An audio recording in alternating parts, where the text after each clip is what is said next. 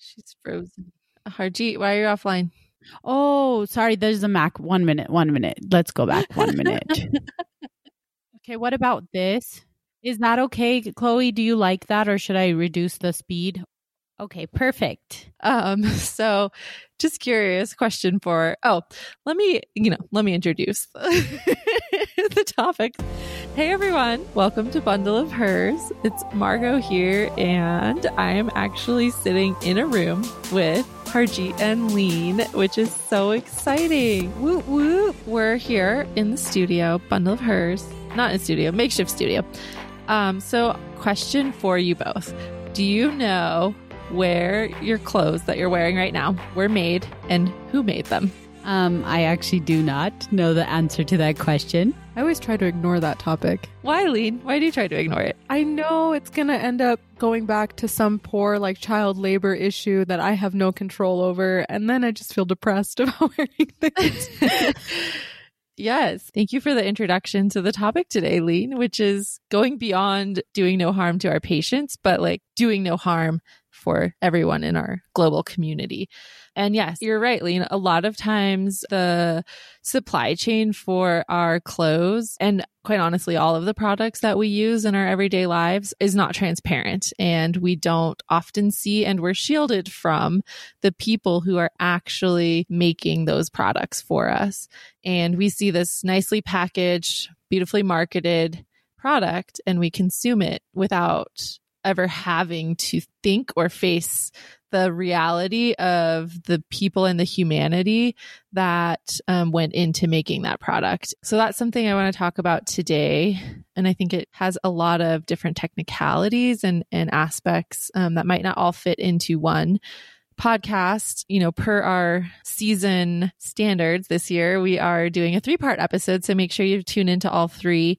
But for this episode topic, we want to talk about labor movements, specifically the garment workers' labor movement and the farm workers' labor movement. So stay tuned. We hope you'll enjoy this conversation and maybe be triggered to think about these things more, Leen. I think it's super vulnerable what Leen said, because I think a lot of the times I'm tired. How many things can I think of, right? A lot of the times we think that way, but honestly, sometimes we do need to know that there's also other people that are tired. We're all just tired people trying to make things together, and there's so many things to think about. But I think that I didn't realize how interconnected all of these movements are to even our practice as physicians. And that's something I think that will become evident as we go through these 3 episodes on understanding what labor is and what it provides for us. Yeah, I agree with that, Harjit. And I think the pandemic and the quarantines gave us a lot of time, and social media gave us access to start questioning these supply chains and allowing these laborers and people behind our products to have power to speak and use their voices to sort of bypass the oppression in the system that has kept them talk about being tired that has kept them quiet, right? And kept that aspect of their lives hidden from us. And so for me, social media has been a huge way to learn about these laborers and these people, basically the humanitarian side of the products that I use, whether that's clothing or food. And one post on Instagram, so it's at Flower in Spanish, showed this video of farm workers in California who were literally running as fast as they could with buckets of strawberries because they're paid a minuscule amount per crate of strawberries that they pick. Yeah, it's based on how much they're getting to the people in charge. Whoever could pick the most strawberries is making the most money, rather than just being paid for being there a certain amount of time. Is that correct, Margaux? Yeah, exactly. And, when I went to the grocery store the next time and I saw the packet of strawberries, think about it in a whole different way of how is the person who picked these strawberries okay? Do they have access to water and healthcare? And the other thing that this Instagram also highlighted for me was that these farm workers also don't have proper PPE for being around pesticides so directly. And, when we think back to medical school and we learned about all those phosphoorganic acids, is that right? Yeah, I think that's correct, Margaux. And all the badness that comes from those, these people are exposed to that every day. And that's like a direct example of how that supply chain is directly impacted with health. And that's how we get involved. So us thinking that we're not involved in even the smallest things, it's actually like, yeah, that's what we're involved in, right? And I'm thinking that a lot of us go into this field thinking we're going to like quote unquote help people. But I think it takes a lot to examine, like we've talked about everything, every topic is so complex. Actually, Margaux, when you were talking about that just reminded me of something. I was watching this documentary and it was basically about the fishing markets and corporation. And it was about this guy who was like, I grew up around the sea, really passionate about, sea life. And in recent time, there's been a lot of plastic in the oceans, right? And you think that people are like putting these plastics in the ocean, right? Like they're going to the beach and they're just like throwing their plastic, which is a part of it is true. But that whole documentary ended up uncovering that majority of the plastic that was in the sea is actually from fishing nets. And fishing nets is for actually people who go fishing to eat fish. It's also interesting as how things are marketed. And that's where I think supply chains do like a job too. Like they keep things silent in a way because basically fishing is causing plastic in the sea, but we're thinking it's people just throwing stuff in the sea, right?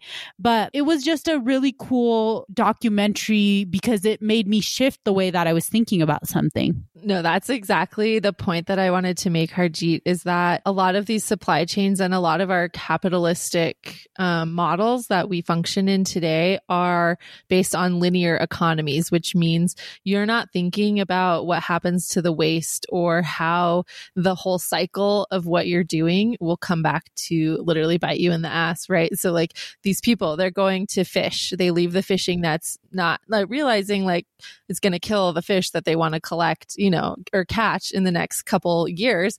Then the consumer buys the fish that's wrapped in plastic and they throw that plastic back in the ocean. And like, it's so wasteful and harmful, but yet we're protected from that cycle and never not allowed, but like, it's like something that we don't have to consciously think about because we're just out there buying the product because it's there, it's ready, right?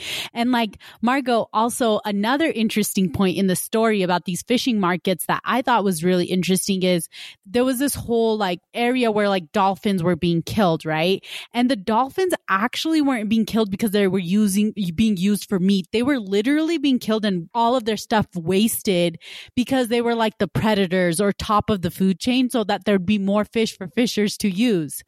Like you're literally killing dolphins. You're not even getting anything out of it, but just so you can make more money off of these fishes that eventually will be sold.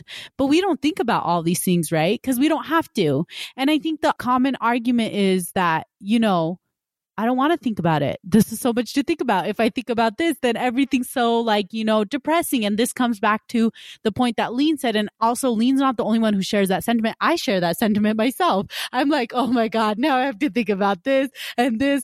I'm so tired. And I think it extends further even into all fields in the sense, capitalism is a big overarching theme, right? And it reaches from all the way from whether you're picking strawberries to fish to even being as residents, if you think about it. There's a reason that unions are being pushed forward. And if you think about like, what is the whole purpose of working in a capitalistic system is that you work, and then you're rewarded at the end with maybe a retirement, right? And so at the end of the day, though, everything you do, whether it's in medicine, every lab you order, every test you order, every patient you see, and how you write your note always ends up in some type of business model, which ends up to feeding to this capitalistic thing. But these are things we don't necessarily think about because at the base level, we enter thinking, no, we're here to help patients. And we are. I think we have good intentions. But it's hard to fight a system that's so embedded in capitalism that at the end of the day is not meant to be for the benefit of the patient. And so it just extends into a rapid cycle. And I think we can put all these overarching overarching themes into the big umbrella of capitalism, and how, I've talked to various people through in medicine and out of medicine. They say, it's a very strong belief. They say, well, how does the world work without it? Can you have a world that works without capitalism? And I think that kind of goes back to how you can solve a lot of these issues, right?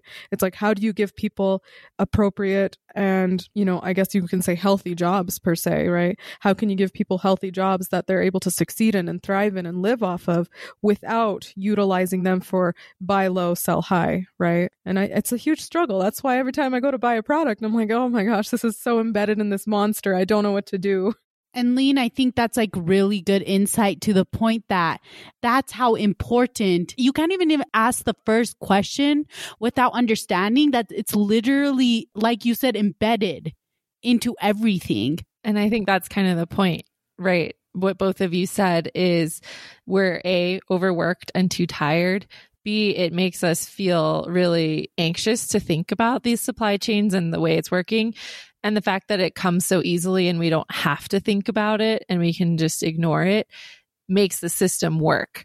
And if I think everybody was aware of the whole process, say, again, to the fishing example that you brought up, Harjit, people would be more outraged. But because it's so easy to ignore, because we have so many layers of stress in our own lives, and because it works and we don't have to think about it, then we don't.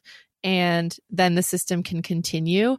But the reality is it will only work for so long, because eventually all the fish are going to die, whether it's from the fishing nets or us killing them or polluting the earth, like whether we kill the dolphins or not. Like, it won't work unless you're looking into the total ecosystem and the like circularness of life that we have like all learned about in medicine too, right? But at the end of the day, I mean, even if, let's say, the whole cycle ends and it's like you're out of product to sell, the people at the top will still be okay for some time after everybody else, right? And I think that's the whole slave system of capitalism. It's you work for us, you gain for us. And in order for you to live, you have to do this for us. Regardless, let's say the fish ran out, climate started getting worse and worse. And now, at the end of the day, who's going to be okay for longer?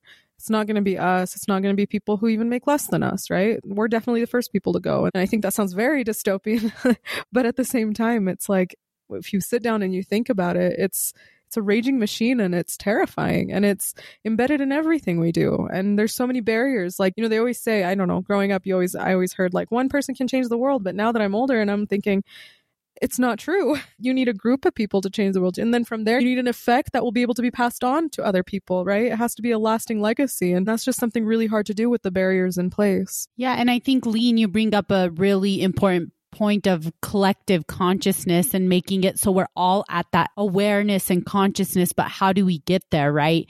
And I think that's something we'll be exploring in our next episode. And I'm really excited for the next part. Yeah. So with that, I think that we can look towards other things away from a capitalistic model, but it is so embedded in us, and we become so defensive and protective of the system by design that it will be hard to change that model. But exactly like you said, Leen, not one person can make the change. We have to do it as a collective. And so for our next episode, we will be talking about 2 examples of movements where collective voices have come to make changes in a system.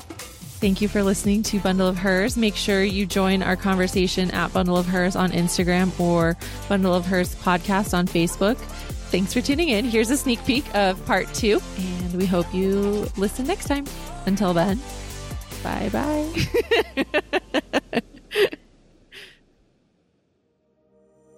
These people died, and they're the ones making our clothes. I think it was the first time we were really exposed to that. Their whole livelihood depends on this job that, one, is cheap labor, but 2, for an undocumented person who's just trying to make it in the United States, like, this is their livelihood. It's literally chipping away at your core, and like you don't even have it in you to be like, I want to fight for something.